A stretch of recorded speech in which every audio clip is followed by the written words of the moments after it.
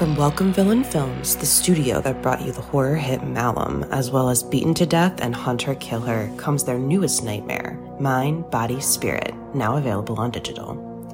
Directed by Alex Haynes and Matthew Miranda, and produced by Dan Asma, Mind, Body, Spirit follows Anya, an aspiring yoga influencer, as she embarks on a ritual practice left behind by her estranged grandmother. What starts as a spiritual self-help guide quickly evolves into something much more sinister. As Anya becomes increasingly obsessed with the mysterious power of the practice, she unwittingly unleashes an otherworldly entity that begins to take control of her life and her videos. Now, Anya must race to unlock the truth before her descent into madness threatens to consume her mind, body, and spirit. During its festival tour with stops at Chattanooga Film Festival and the Unnamed Footage Festival, Mind, Body, Spirit garnered praise from critics who call it a found footage version of Hereditary and a knockout found footage horror movie for the live stream era. Experience the first ever yoga-themed found footage horror film, and don't miss the film viewers have called extremely frightening and upsetting. Available now on digital anywhere you rent or buy movies online, including Prime Video and Apple Plus. You are now listening to Postmortem with Mick Garris, where the most influential voices in horror cinema will spill their guts, literally, to the renowned horror director, writer, and producer. Now, here's your host, Mick Garris. I'm Mick Garris, and this is Postmortem. When you're shooting a film or a television show, the hours can really be long and the schedule's demanding. It's a collaborative effort, more than anything, unifying the director with producers, writers, actors, and a crew from 50 to 100. It's an army at war with a schedule and a budget, and anything that can make that attack smoother and more enjoyable is more than welcome. Having people you've worked with before and have developed a working shorthand and comfort level really makes the job so much better, so much more rewarding. Probably the most intense relationships on a film set are those with the actors. There's a reason why directors work with favorite and trusted actors over and over again. It's the ability to be on the same creative page together, to work with someone whose personality matches your own, an ability to reach deeply into the emotional architecture of the character together, to understand and be able to discuss the most deeply personal and vulnerable aspects of psychology and performance. We've seen it time and again. John Carpenter and Kurt Russell, from The Thing to Elvis to Big Trouble in Little China. Stuart Gordon and Jeffrey Combs in the Lovecraft films and beyond. Guillermo del Toro and everyone's favorite creature actor Doug Jones, the late lamented Wes Craven and Robert Englund, Sam Raimi and his continuous cinematic torture of Bruce Campbell in the Evil Dead movies and TV series. The list goes on. Lucky McKee and Angela Bettis, Larry Cohen and Michael Moriarty, Joe Dante and Dick Miller, Robert Picardo and Kevin McCarthy. It's not exactly Orson Welles and the Mercury Players, but it's pretty damn close. I've been lucky enough to work with several actors repeatedly, artists who are so easy to communicate with, gifted and versatile, and a total pleasure on the set, making the load seem that much lighter. Matt Frewer, Steven Weber, Henry Thomas, Melissa George, Charles Durning, all remarkable and unique thespians I would work with anytime, any place, anyhow. Primary among them is Annabeth Gish. We've done a couple of Stephen King adaptations together, as well as our new movie, Nightmare Cinema, and you'll get the chance to know her a little better right after this. If you missed Bad Robot's Overlord in theaters a few months ago, now's your chance. It's an amazing mix of monsters, zombies, and World War II action, and comes post-mortem approved, sort of like The Thing meets Unbroken. We've teamed up with our friends at Paramount Pictures to help celebrate the movie's home video release by giving away 3 copies of the Overlord 4K Ultra HD combo packs, which includes 4K, Blu-ray, and digital formats of the movie. All you have to do is to go to our Postmortem Facebook, Twitter, or Instagram pages, look for the Overlord contest post, and answer the following question: what is the name of the upcoming movie I worked on with Annabeth Gish? We'll randomly draw from the correct answers. If you don't know the answer to the question yet, it's in this episode, so listen closely. Good luck, and make sure to check out Overlord now on digital platforms and on Blu-ray and 4K Ultra HD February 19th. parents were both teachers, so I assume reading was your first big... Absolutely. The love of literature, the love of sort of escaping into an imaginative world, the structure of story, character. Yes, from a very young age, I loved books, reading, and story. And so you were a child actress. So did you start in commercials? Was that the first thing? Or on stage, probably? Yeah, I started on stage. Yeah. I have sort of a very strange tangential route to getting to here today. But I grew up in Cedar Falls, Iowa, very small Midwestern town. Started doing stage plays. And in fact, this we can allude to later, but one of the very first plays that I did was Wait Until Dark. Really? Which I think really kind of opened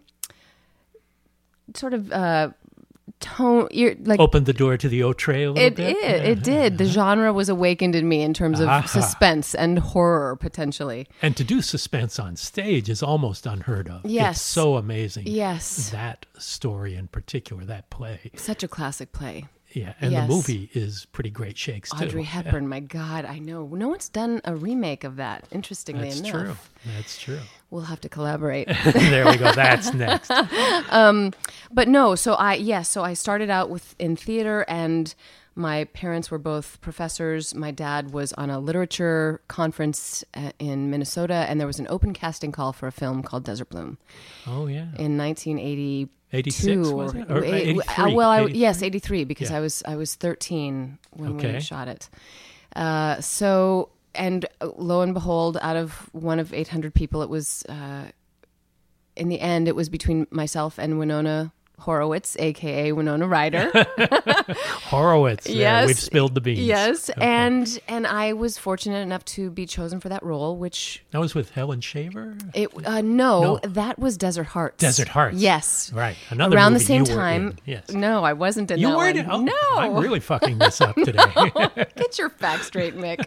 No. Desert Bloom was with Ellen Barkin, Jo Beth Williams, and John Voight. Okay. And really, what a way to enter into the film business and the industry with such high caliber and really artistic bones. The independent world back in 1982 was just at beginning its peak. Mm-hmm. So it was a very explosive time. Well, how did you find the change from stage to screen? Because they're very, very different disciplines, and you were so young. Very different.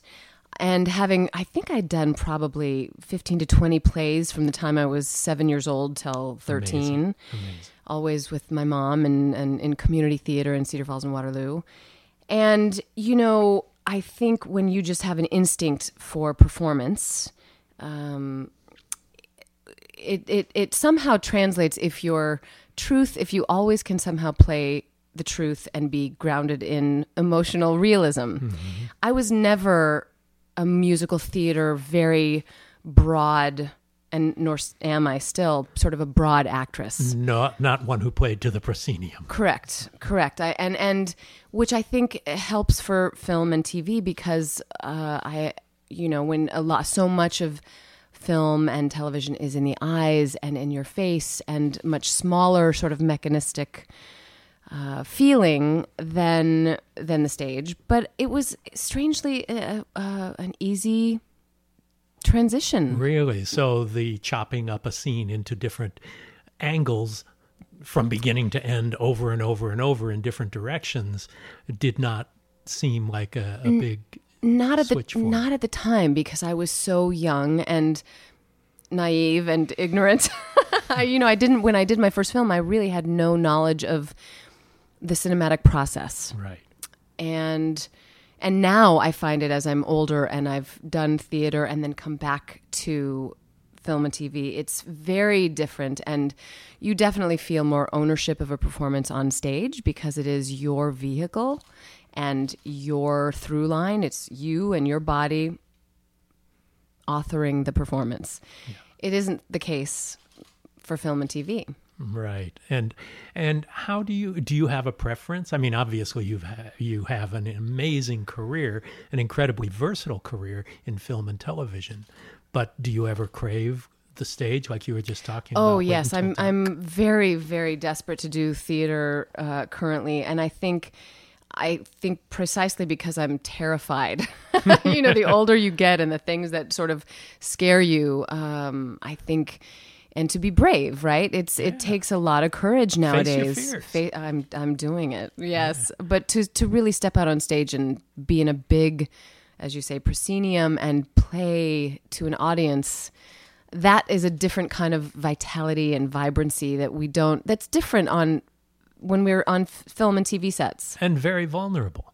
Yes, More very so vulnerable. than with a camera, you can do another take. That's true. And you can try different things. Yes. When you're on stage, you have to have tried them before. Yes. And worked out what works with everybody. But I do, on the other hand, that's what I love about film and TV is that there is an intimacy and a delicacy, and you spoke about it in the introduction so flatteringly, that there is a relationship that really has to happen between the actor and the director, the actor and the camera, the sacred space of the set. I really do believe in the alchemy of all of that. And there, I love that. It's what I love about the industry. Well, and when people click, it's such a great treasured experience that you want to replicate that over and over. Working with you repeatedly has been amazing, and other actors like that. And I imagine the same is for you with other actors as well as filmmakers and the like. That's one of the great things about television series, and when you do long stints with a cast and crew, is that you feel safe and it's home and it becomes like a family, and you can dig deep and you can be vulnerable and you can make mistakes and giggle until, me, I like to, when I giggle, I go.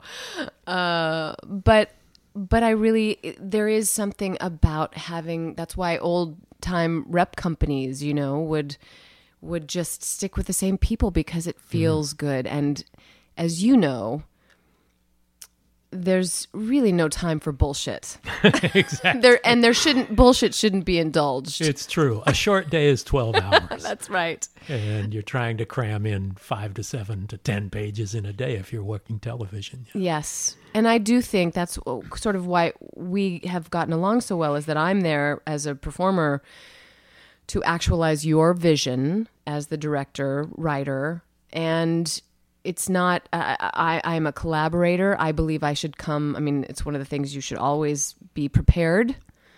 And, well, there's never been a problem with that. and it's a collaborative process from my perspective as well, because I want what is going to be best for your performance, and there's nothing more exciting than when an actor brings something new to the set that you don't expect, if it fits into the framework of the big picture. And don't you find that that's when you can do your best work? Like something springs up organically when, absolutely. And it's like alchemy when, you and I have both been on sets where it hasn't been the case, and it's hard. Probably you have more because you've been on a lot more sets than me. And it's, different filmmakers have a different atmosphere on the set. True. And filmmakers don't work together, so they don't know what those other atmospheres are. Oh, that's interesting. Whereas you work with everybody. All over the place. That's right. We don't. Well, which is one of the reasons I'll bring in people to do cameos like John Landis or David Cronenberg or the like, just so we share an experience. That's genius. And I've been cameos in Landis films and Joe Dante and different and people. Thriller, right? And Thriller, well, yeah. There's always that. But one of the great things about your work is it's so versatile. You're doing a comedic role once, a romantic role another time, and something suspenseful or psychologically harrowing another time, or you're, as in The Haunting of Hill House, someone who's quite stern and externally mysterious. There's something going on and we don't know what's driving that sternness. But every role you approach with the respect of the character. A lot of people look down on horror films. And we've done 3 together. Yes. And the respect, we treat it like Shakespeare. Absolutely.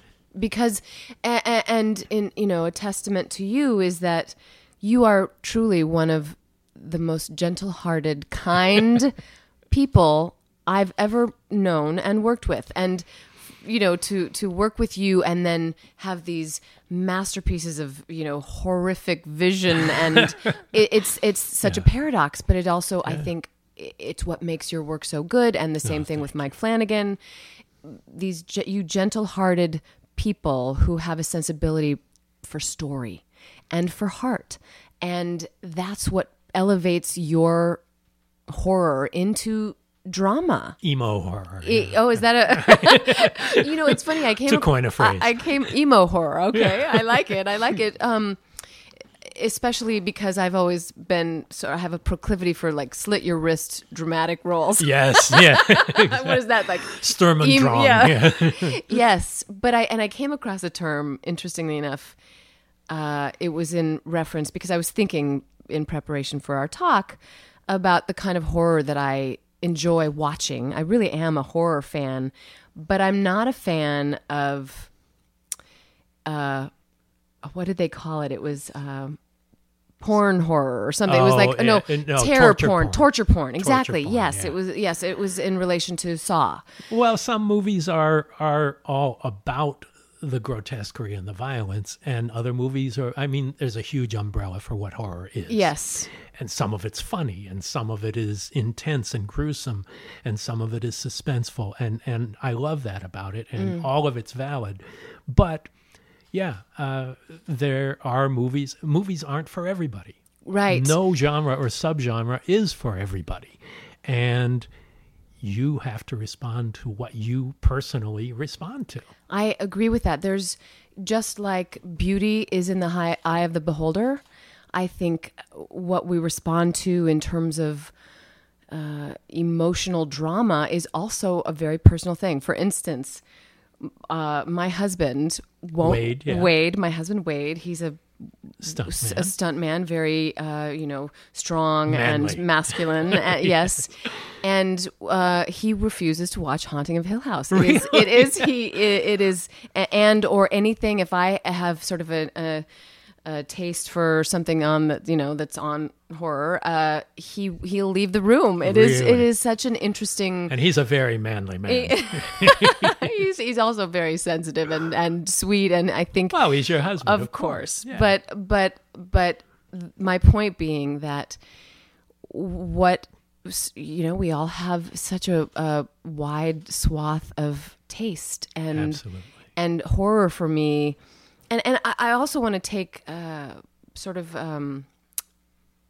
want to argue your point, because I do think that a lot of the people are changing their feelings about horror. Oh, definitely. And It's whether it's so mainstream, whether it's with Jamie Lee Curtis starring in the Halloween and all of these resurgence of, and who knows what it is about it. Maybe it's. Well, it often reflects our national consciousness. Yes, for sure. And I think, you can look at it decade by decade. Yes. What was driving the fears of the nation are reflected in the horror films of the times. And right now is a particularly fertile ground for horror. I will wholeheartedly agree with that. And I will also say that I think that's why psychological horror is at its, I think, peak and finest right now. It's not really about, because I think there's so much twisted psychological shit happening. Sorry, I'm the one who said it. But, we're uncensored here. Okay, right. I think there is that idea that horror, whether it's in a novelistic form or cinematic form, it reveals the unconscious of our psychology. Right? Absolutely. Or the repressed or the oppressed.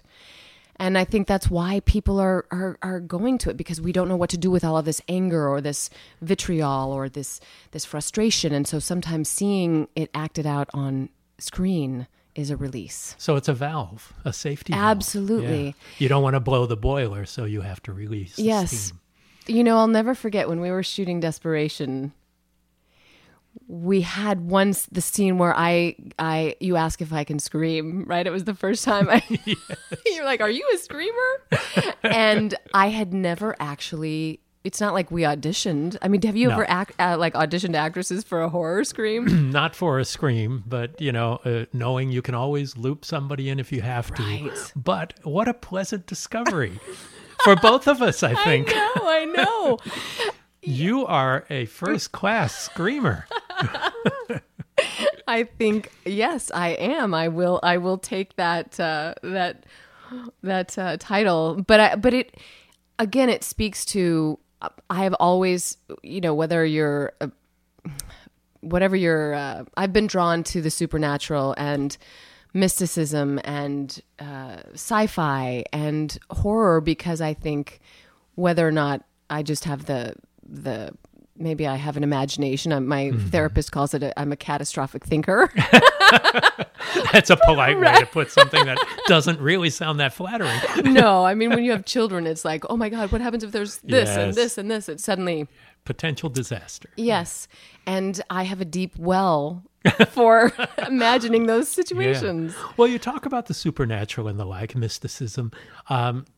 Is that what draws you into films creatively, or do you have beliefs in that regard? What is your opinion of the supernatural? I would answer yes to both. I am drawn to material that has an element of all those elements, and I also am a searcher and a seeker of mysticism, whether it's a spiritual realm or the supernatural realm. I have an interest in it and questions. I'm always intrigued. We've both done a lot of ghost stories. Yes. And I know you have thoughts about ghosts. Yes. And especially most currently in Nightmare Cinema as well as in Hill House. Those are ghost stories. And the best kind. Yeah. As my eyes light up. They're very emotional ghost stories too. Mm-hmm. And so have you had experience with ghosts? I have. Yes. And the very first experience I had was an experience with do you say Ouija or Ouija? Well, it's the French potato and German potato would be Ouija, but Ouija is what most Ouija, people say. Yes. Yeah. I was about 8 years old in Iowa playing with the Ouija board in a neighbor's house, and for the very first time, I'd never seen it, heard of it, whatever, and suddenly, something spells out SAFY. SAFY, and it keeps going to SAFY, and hi from SAFY, and I have no idea, and we're like giggling and like ooh, and I go home and tell my mom and dad about it at 8 years old at the dinner table, and it my father gets ashen, and he says, your great grandmother's name was Sophronia, and people would call her Sapphy. Oh my goodness. Do you have chills? Yeah, that's good. Right? And so who was on the planchette with you? It was just You're 8 years old? Yes, was like my neighbor or? Amy and my other girlfriend Jennifer. And we, at the no way any of you could have known about Sapphy. I didn't even know. Yeah. I only knew my grandmother's name. I did not know my great-grandmother's name, who had passed before I was born. So there, that's the beginning. Okay, so that opened the door. Yes. And what has happened since? I've had a few other. Well, I also, by the way, I am an avid meditator. I have a meditation practice, which I think. TM or a different? I don't do TM. It's just it's a form of Tibetan Buddhist meditation. I don't have a mantra, although I've always wanted to try. Yeah. I think you have to pay for one, right? Ask David Lynch. Right, I'm not sure. Right, I'll ask David. But I do think having that, and again, I've always been, I love church. I'm not particularly religious with a dogma, but I love the ritual of church. I love candles. I love the sacred and the profane. Yeah, that's a good balance. Yes. Also, a lot of amazing art has been done under the influence of religious inspiration. Yes, which I do think ultimately when you are, contacting the divine, or this is getting very esoteric, but I really do believe in that. And I even believe, sometimes you can open up to negative forces that, you need to be careful about. Yes. Opening Pandora's box. That's right. Yes. So what other spirit experiences have you had? I've had a few experiences in hotels, like especially when I'm not familiar with what's happened in the hotels. Good thing you weren't in the Stanley at The Shining. Yeah, that was no kidding. Although I did, my brother worked in Estes Park at a lodge, and so we did visit the Stanley. Spent months there. Well, I mean, if those walls could speak, right? Did you feel? I felt other. Yes, but I'm a little more skeptical about that. Yeah, because I've not had a direct experience with that. I'd love to have it, and I welcome it, but until I do, I still remain a bit of a skeptic. Right. But there was definitely, it was hard to sleep there. And the first time we scouted there, I stayed in room 217. Wow. By choice. Uh-huh. And fell asleep early, but at the stroke of midnight, I just woke up suddenly and fully awake and couldn't get back to sleep for hours. So that was as far as it went. But, it does feel weird in that place. Yes. But I like that. Yes. I'd love that too. Yeah. In hotels. I was at a hotel and was working. I was on location and kept waking up at 2:08 in the morning. 2:08. Had no idea why, whatever. Like a week had gone past and I kept waking up at 2:08, not being able to go back to sleep. And I think it was, a week in, I didn't wake up at 2:08. I woke up at 2:09 with the digital clock flashing and the lights blinking as well. 2:09, 2:09, 2:09. And I mean, I ran out of that room in my nightgown, ran down to the front desk. I'm like, I cannot sleep in this room. I don't know what is going on. And the gentleman behind the desk said, "Oh, well, a murder happened in that room 10 years ago." And I was like, "What?" At 2:09. I'm sure it happened at 2:08. It happened at 2:08. That's why the energy was mad. Yes. Do you remember the first film that drew you into the genre? Something that got you excited about there being something beyond straight drama? Well, I remember vividly watching Vincent Price. Oh, really? And sort of the Edgar Allan Poe the Corman and movies, wasn't The Pit and the Pendulum Yes. strikes me as I remember vividly watching that and being with the scythe. Yes. Going yes. like a See, clock. it still it still affects me because so you're into the real stuff. yeah. You're not a superficial horror person. You got it. No, I mean I'm roots. both. I remember, and I grew up in Iowa, so Children of the Corn was something I couldn't watch. I will make a confession. As diverse as my horror genre watching is, I have never seen Jaws. Really? Yes. You'd like it. I know. Everyone that I know and respect says it's a masterpiece, but for some reason, the water. Really? That freaks you out. I'm pretty confident that I would never re-enter the ocean again if I saw it. Wow. It is a masterpiece. Yes. And it's as powerful now as it ever was. Yes. I'm hoping that you will allow that door to open one of these days. I don't know. I might have to, have post-traumatic stress therapy afterwards. So probably The Pit and the Pendulum then is the one that opened the door for absolutely. you, which is an amazing one. And you've done a lot of Stephen King now as well. Yes, my God. What a lucky gal I am, right? Yeah, and one of the great things, and we were talking about the veracity of the characters in a horror story being every bit as deep and rich as in a drama. And, I think any good horror is good drama before it's good horror. Exactly. And both of these movies that we did together, King movies, were rooted very much in their characters. Probably most emotionally was the smaller part for you was in Bag of Bones. Yes. Which is incredibly emotional for you as well as for Pierce Brosnan. Yes, yes. The character of Joe Noonan. Joe Noonan, Mike's wife, yeah. Who gets hit by a bus. Yeah, incredibly unexpectedly. Right. And in a shot that you don't expect it to happen at all. But you read the book before we made the movie, yes, right? Yes. And what were your observations about that? A lot of people don't realize the power of King as an author and not just as a horror author, and they put him in a ghetto. Well, one of the books that is constantly on my bedside table that I refer to all the time is On Writing.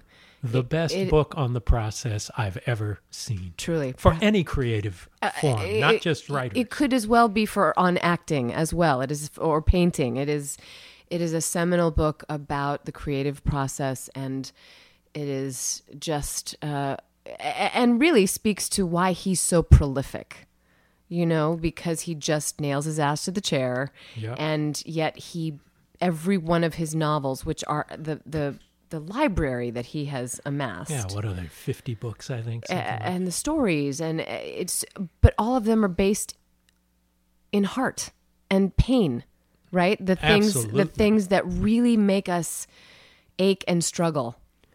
That which is most personal is the most powerful entertainment. The stories that stick with us came from someplace real. And they came from the author or the painter or the actor's lives, because you can feel the truth of it. Yes, for sure. I think it's the irony of pain being a balm, a healing agent. Yeah. And I think horror can even be so, because when we touch those places that have wrecked us, then it diffuses it. Yeah, yeah. Well, tell me a little bit about the approach to Jo. I mean, we had our conversations and the like, but who she was to you. I only did it to work with Pierce Brosnan.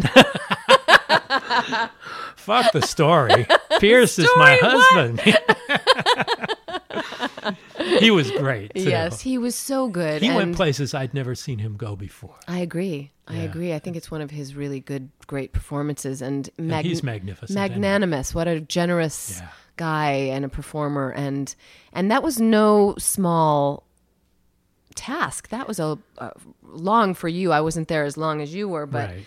But up in, where were we? Halifax, Nova Scotia. Yes, yeah. And Pierce, of course, had lost his wife in real life. Yes. And having to touch those painful places, Yeah. places I was hesitant to even discuss with him about going to, and did not need to, because he was amazing and went to places. You could not watch those scenes without tearing up, even on the stage. Right, right. Yes, I mean, I remember... Do you remember the scene that we shot out on the dock when we alternated between me being there in just sort of regular Joe Noonan persona, and then in the grotesque, gruesome, the dead Joe. Yeah. And it was hard to shoot. Oh, it was very hard to shoot, but he was so tender. Yeah. To both incarnations of Joe. Very much so. It's a very emotional scene. Yes. There was a delicacy. I thought I loved playing Jo because she was almost just sort of this wonderful archetype of a woman. She was a painter. She was very graceful. Their love was deep. And she was a symbol of something good. Yeah, and we talked about what the paintings would be like with Jo, too, and where those came from, because they're very passionate and colorful, lots of primary colors in them. Yes. And that characterization was pretty amazing. It was great. I look back on those pictures, even from the gallery shoots or whatever, like I don't even recognize myself there. It was some other color of me, or, that I don't. It's almost like it was out of my body a little bit. Well, how great is that? It's great. Well, yes. The life of an actor, too, especially one who works as much as you do, is the kaleidoscope of characters that you become. The people, you have to find you in all of those characters, or else they don't ring true. Right. And what a variety. I mean, are there certain colors that you prefer to play, or do you like playing the darker role? Do you like playing the not so nice, or a romantic role, or? Well, what are the shades that excite you? You know, as I've over a career, as you know too, you sort of play these typical. You kind of sometimes you get stereotyped into for a long time. Growing up, I was the girl next door, very earnest, Right? Very pure, The Mystic Pizza Girl. Yes, exactly. And yes, that was a color true to me, but then you grow up and you have life experiences, and it's not all fine and dandy, and you suffer and you age and things happen. So I really am excited by the fact that at 47, I feel like I'm now finding a whole new color palette, or the kaleidoscope that you spoke of, which is such a beautiful metaphor. Yes, I do. I like playing flawed women. I like playing women with secrets and nothing that is, wrapped up in a pretty bow, because really, who is that? Right. So I've been fortunate, especially because of cable TV and things like Netflix and whatever, but particularly I did a series called Brotherhood, and then I did The Bridge on FX and Sons of Anarchy. And I love playing those kind of grittier, I don't want to use the word sexy because that's such a result. Right. But just, not so superficial complicated. as the word would indicate. Yes, exactly. And Sons of Anarchy is interesting because Ron Perlman That's and right. you back together from desperation. I think there should really be 6 degrees of Annabeth Gish instead of 6 degrees of Ron Perlman, because it's always, wherever I go, I'm like, I know you. 6 degrees of Stephen King. 6 degrees, yes, exactly. There you That's go. 1 true. degree of Stephen King. And I had worked, ironically, with Ron Perlman on The Last Supper and Charles Durning. Right. So I got to work because of you on Desperation with Charles, who, Purple Star war veteran. Oh yeah. The most lovely. Just a great guy. And on the beach at Bataan, he faked being dead under a pile of bodies in order to survive that invasion. Yes. And just an amazing, happy man. He would walk on the set singing. Yes. And just loving life. Absolutely. And just what a great experience we had to be able to work with him. I did it a couple of times. He was also in a miniseries I did called The Judge, my only courtroom drama. And just every time you walk on this, and again, with you, with Steven Weber, with Matt Frewer, every time one of you walks on the stage, my life brightens, and it makes the job so much more fun. So much better, right? Yeah. Yes. And you and Henry Thomas, both in Haunting of Hill House, were husband and wife in Desperation. Yes. And that was so much fun. One of my favorite scenes I've ever shot was the opening 15 minutes of Desperation. Mm-hmm. And we're on the road. It wasn't the most fun to shoot. Right. Driving scenes seldom are. But and in that police car that was painful because those seats in the back, like it was a real police car, yes. and they're like, like no room plastic. For your legs. No. And Annabeth is rather tall. Yes. Long legs. Yep. So knees against the wire mesh. Yes. Yeah. But it was really fun because there's this sense of claustrophobia, and you and Henry had such a natural affinity to one another. Yes. That the way you were able to be playful together before Kali and Trajan pulls you over and takes over. Henry and I were talking about that on the set of Haunting of Hill House. I think he and I both do have a very similar sensibility. We're not histrionic. Yes. We're not drama king or queens, we're subtle. And we're still around, for being, he clearly having such a masterful, hit at this young age 9-10 years E.T., old. exactly. E.T., yeah. But it does a number on you when you have to sort of fight for your endurance and your longevity in Hollywood and still maintain your sanity and try to build a life that's normal and healthy. And so I think he's brilliant in Haunting of Hill House. Oh, so good. I'm so happy for his sort of the Resurgence. rediscovery of Henry, and again, I do think it's easy for men, I think, because as men age, they just become just silver foxes. And, it's a little bit of a different dance for women as we age, although that's changing, I think. It's true. I mean, so much judgment is put on one's appearance when you're female, particularly. Exactly. Oh, look, she's starting to age. Exactly. Yeah. And what is that anymore with people, Yes. Botoxing the hell out of their face, which doesn't work for horror, because how do you how do you emote? show shock or fear? The aesthetic of fear is frozen. My forehead doesn't move, but pretend I'm scared. Yeah. I'm really, really scared. I'm really, really scared. But it was just saying that I think Henry will have a whole new chapter, but yes, we have you to thank. Going on to the set of Haunting Hill House was so lovely because I had a prior relationship with Henry, which always, as you said, makes it safer and more comfortable. And again, I must have a thing with you and Mick and Mike, because you'd done Before I Wake with Mike before Haunting of Hill House. Yes, so I've worked with you 3 times and with Mike 2 times, and I'm proud of that. I'm grateful. Yeah, well, it's great. And Before I Wake is a wonderful film. Tell me what your response was when you read that. And that movie is... I haven't even seen it. It's never been released. No. I think you can see it on VOD now. Okay. But and Netflix. But I think they acquired it because they've done so much business with him. Right. Since. Oh, okay. That's good to know. And it's a wonderful movie, but it was made for theatrical and just got dumped, and nobody picked it up. And it's really sad. But tell me your experience when you read that, what your response was. Again, what I loved so much about that script, when I read it first, it was called Somnia, which I loved. I loved the title, which I think, is it Latin or German for... It must be Latin, because insomnia. Yes. I loved it because it was almost a mystical story about grief.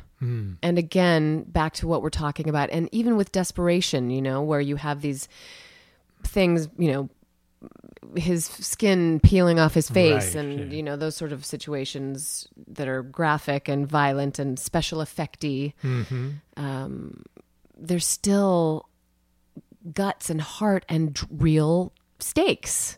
Well, grief is at the heart of, I think, the most potent horror there is. Yeah. And Before I Wake certainly is about that, and I think people who've experienced loss, whether loved ones or friends or through illness or whatever, once you feel that, it deepens your work. And it deepens you as a person too, hopefully. Do you think the death of your brother, and was it your father as well? I've lost 2 brothers and a couple months ago a sister. All of them way before their time. Both of my parents. And it informs your... Yeah. I made Riding the Bullet, which is all about that. And I want to talk about that because whenever it's almost like, on an iPhone, when a picture of somebody comes up in a circle on their little their avatar. Yeah. Whenever I think of you, I remember we were shooting Desperation and you arranged for a screening in Tucson of Riding the Bullet. I forgot about that. And it really affected me, that movie. I remember the scene. There's one scene where the boy is standing by the side of the road and it's night, and just the whole ethos of that film was, and I'm not kissing your ass. I really Please don't. Yeah. I genuinely, there are films that you watch and you never think about again, but it evoked a lot of emotion for me, and it must be because you embedded all of that. That's why I wrote it. It's based on a King story, but that's only about a third of it. And I set it 30 years earlier than the story, it was, I didn't know it until after I wrote the script that it was about my brother and my mom. And isn't that then amazing? I'm making the movie. I go, Jesus Christ, I'm touching some really personal stuff here. Yeah. And I think that it's also my least successful film in every way, but it's the one that's most personal. But isn't that, yeah. that's the win. Honestly, in the artistic scheme of why we do what we do, that is the purpose. All you can do is your best work. Right. And your work is personal if you're good. I mean, if you're a hack and you're making just something hack and slash movie that doesn't matter, then if somebody doesn't like it, it's no skin off your nose. But Yes. if you do personal work and you put yourself out there, you're at your most vulnerable. But if it connects in a very, very visceral sense. I'm finding as I age too that I have less desire to just work for a paycheck, even though there is that necessity sometimes. Yeah. But I don't want to work on things anymore that don't ignite some personal piece of me in a way that will either change me or change others. Right. Right?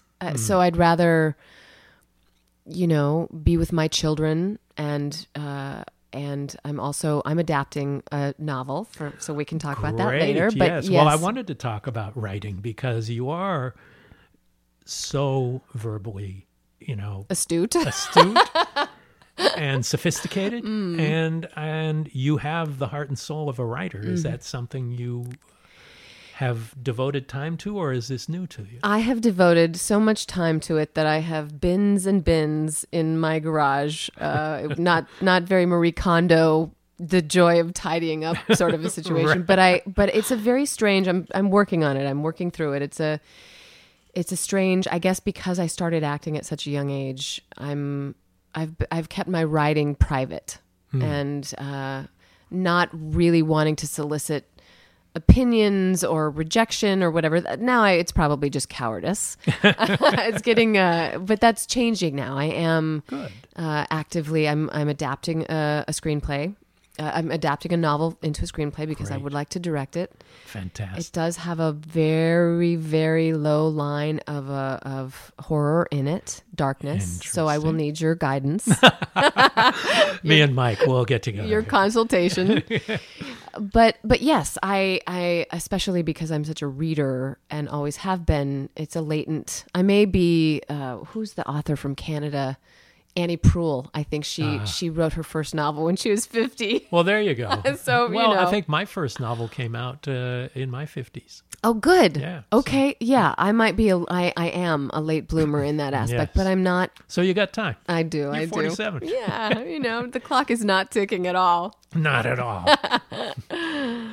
But we were talking about Before I Wake and your relationship with Mike and the response to that, and how it leads to The Haunting of Hill House. Do you see a direct line, besides just working with the same director, between what you did in Before I Wake and in Haunting of Hill House? Well, my role in Before I Wake was a supporting role, and I was only there for maybe a week or two in Fairhope, Alabama. Yes, yeah. But there was an instant sort of chemistry or kismet or just ease with Mike and Trevor Macy and Jeff Howard, his writing partner and the producer. Mm-hmm. And I think I don't know. I think we just recognize each other when we know it, right? When we meet and we recognize a kindred spirit and just a good working relationship. So I knew he was doing Haunting of Hill House, and he also, like you, likes to keep a family circle and repeat workers, actors. At first, when there was this role that he mentioned, he contacted us, and it was sort of vague and innocuous. There was just, and it was a very character type of a role. Mm-hmm. So I was a little afraid of sort of aging myself up. Right. And you mean for Hill House? For Hill House, yeah. Sorry, for Haunting of Hill House. Yeah. And because she's, in the Robert Wise production, she was older, she was in her 60s or 70s. And so I was at first, my initial vanity ego thought was, what? I'm not ready to do that yet. Yes, the beautiful young actress response. Yes. But I trust and love Mike Flanagan. I wanted to be a part and still do of whatever he creates, because I think very much like you, who I know you were one of his mentors, Not that I knew of. Well, but, but he was a great guest on the show. Yes. Yeah. And wonderful filmmaker. Yeah. Just really I really do think he's onto something, you know, Yeah, and I just love his, again, low-key brilliance. How else to describe it? Like, never, like, super prepared, shot list in hand, communicating with everyone from start to finish, very transparent, and yet a collaborator, but a visionary. Yeah. Which, you know, when someone has all of that, like, you follow their lead. You know, you're a willing supplicant. That's what you're looking for, is Yes. somebody you can trust. Yes. And you know it immediately. When we first met, Yes. it was like, this is somebody simpatico. Totally. Right from the beginning. Absolutely.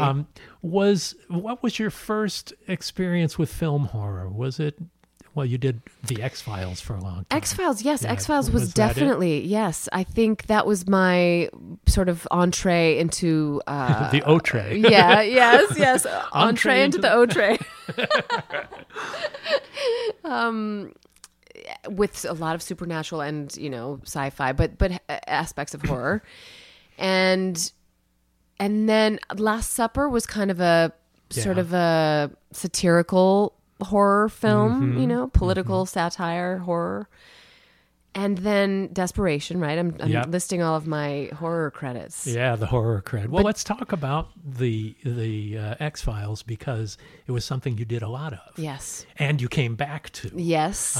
Later on. Tell me Yes. the difference between X-Files in its original incarnation and when it came back to try and make another go of it. Well, it's kind of a testament to Gillian and David that they still have a legacy that is vital. You know, Right. I think the second revival did better than the first. I think 10 did better than. I'm not sure of all And of that. creatively as well. And creatively, yes.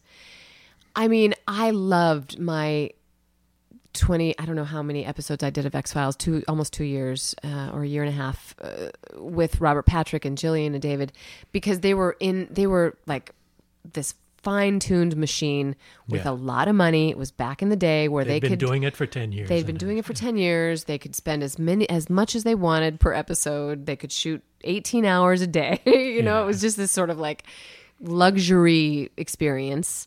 And that was my first experience really with working with special effect makeup. Mm-hmm. Although you and Mike have exposed me to the most terrifying claustrophobic experiences of my life.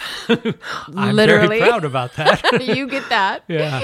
And they really were at the cast, making the casts for the special effects makeup, which is a crazy claustrophobic experience. Well, there are a couple other experiences that we put you through in Desperation in particular we'll talk about after that, but I'm still curious about X-Files. Yes. And the two different experiences for you. Yes.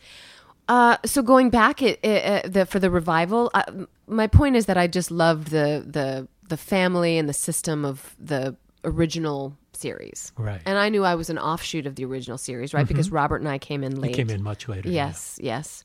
But I love it. I loved it. And that exposed you to these more outrageous storylines and more supernatural. Yes. So the first time as an actress, but still approaching it in that very defined, truthful sense. Absolutely. You had to. The truth is out there. The truth is out there. Da, da, da, da, da, da. For sure. If it wasn't based in reality, then none of it would work, you know? And so the return, was there a different feel on the set? Were things different? You can be politic if you need to. No. I mean, I didn't really have that much to do in either one. I kind of came back in a limited presence, which I was grateful to be back, because that is Chris, and those are all my, you know, I really love them dearly. But I didn't really have a ton to do. Right. So you were a legacy player. Yes, exactly. Right. Yes. Well, let's talk a little bit about Nightmare Cinema, even though it hasn't been released yet. It's coming up this year. summer. Fantastic. I can't wait. It's coming in June. Yes. But that was something, there's a real variety of stories there. There are 5 very different stories and very different approaches to that umbrella we talked about of horror. Yes. And in this case, again, I mean, absolutely the first person I thought of for playing the mom was Charity. you. Yes. And it was very emotional.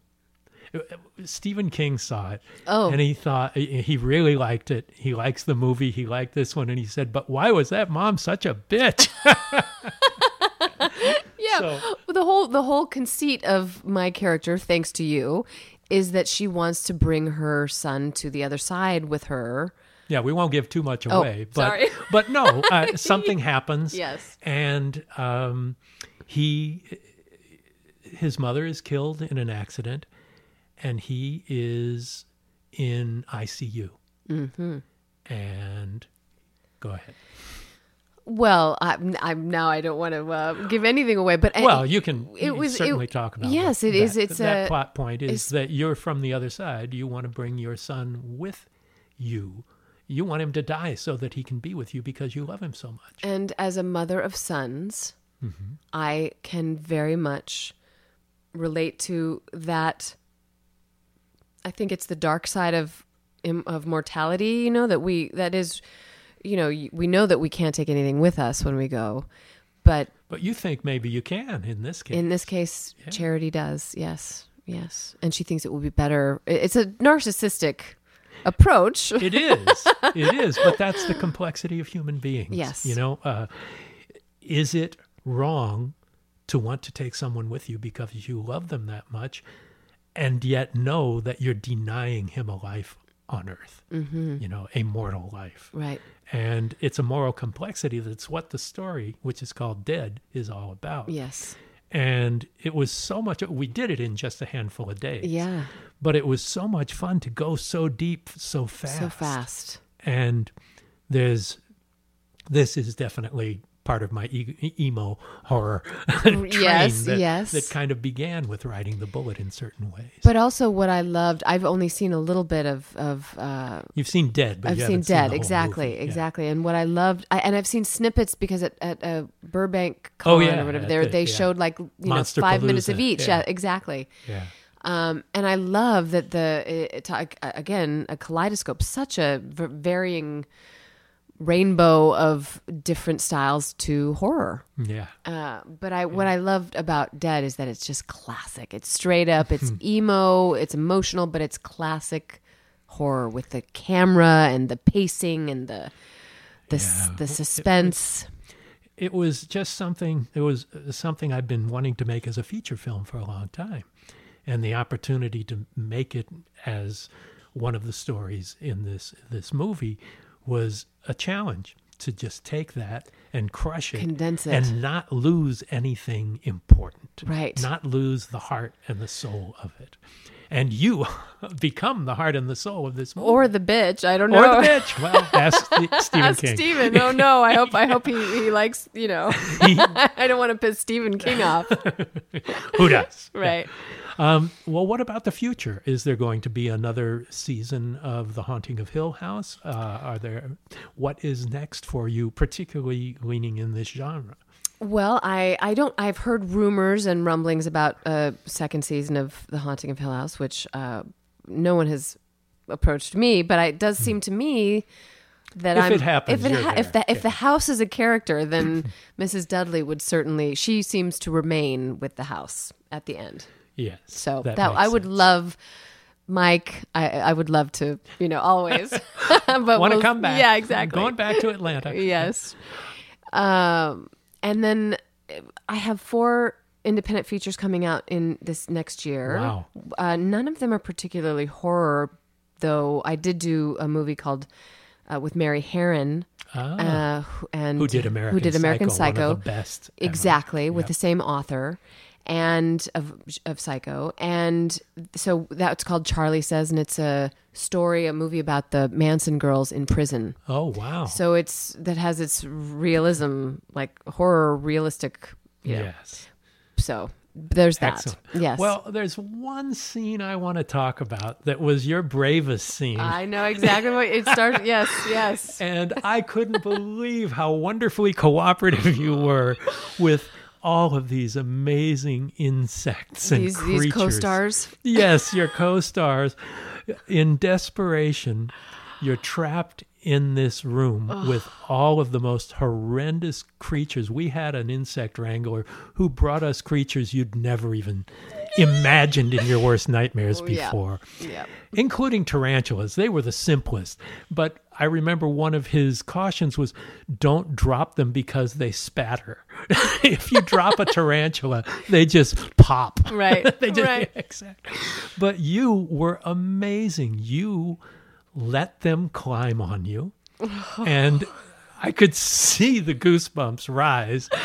But you were so great. Tell me your perspective from making that scene. I mean, if you've seen that movie, you remember the scene. I tell my sons about this scene all the time. They cannot fathom that there is any ounce of reality in it, because I won't even, if there's a spider in our house, I run screaming. I am not Really? Oh, definitely. I would never have guessed that. I mean, you being the wife of a stuntman, I expected you to be good with some of that No. stuff. By the way, you were much stronger than the stunt woman who was that's doubling you. She couldn't carry things that you could. Right. You know, I'm not a fan of critters. Yeah. No. Critters too, maybe, but yeah. Right, exactly.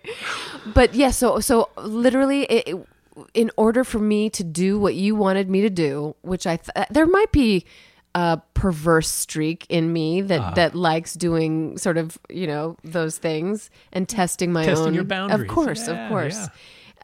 Once. But because you needed me to do it, and because it was for the character, and I really try to, you know, be that. You're a team player. I am. And so, yes, but I still have a complete sense memory, visceral in my mind of, and you remember, like, it was on my head, and then it crawled down my back, and like, I'm like trying to be, you know, not like freak out entirely. There's not a digital creature in that scene. Everything is real. Some of them were dead. Yes. But no, there were actual live tarantulas crawling on my hair. And snakes crawling around you, and other indescribable insects. And it was kind of... Thank you, Mick Garris. Thank you, Stephen King. But it was great. Right. Well, Annabeth, I really love having you here, and I appreciate so much you being here, and I can't wait till we dive off again together. Nor can I. I adore you, Mick. My likewise. Beloved. That's it, right? Our beloveds, yes. Annabeth, thank you so much, and let's do it again soon. Thanks, Mick. You too. If you're enjoying Postmortem, it would be a great favor to us for you to rate and review and subscribe on iTunes or your favorite podcast app. You can access all of my video interviews and behind-the-scenes documentaries, things like that, at mickgarrisinterviews.com. Reach us on Twitter at PostmortemMG and on Instagram on PostmortemGram. Thanks a lot for listening.